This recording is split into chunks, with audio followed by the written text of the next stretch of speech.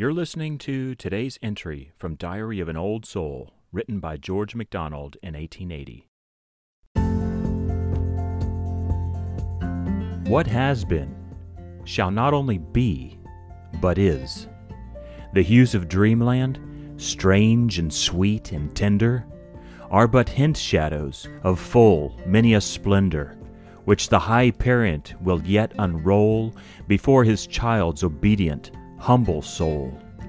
Ah, me, my God, in thee lies every bliss, whose shadow men go hunting wearily amiss.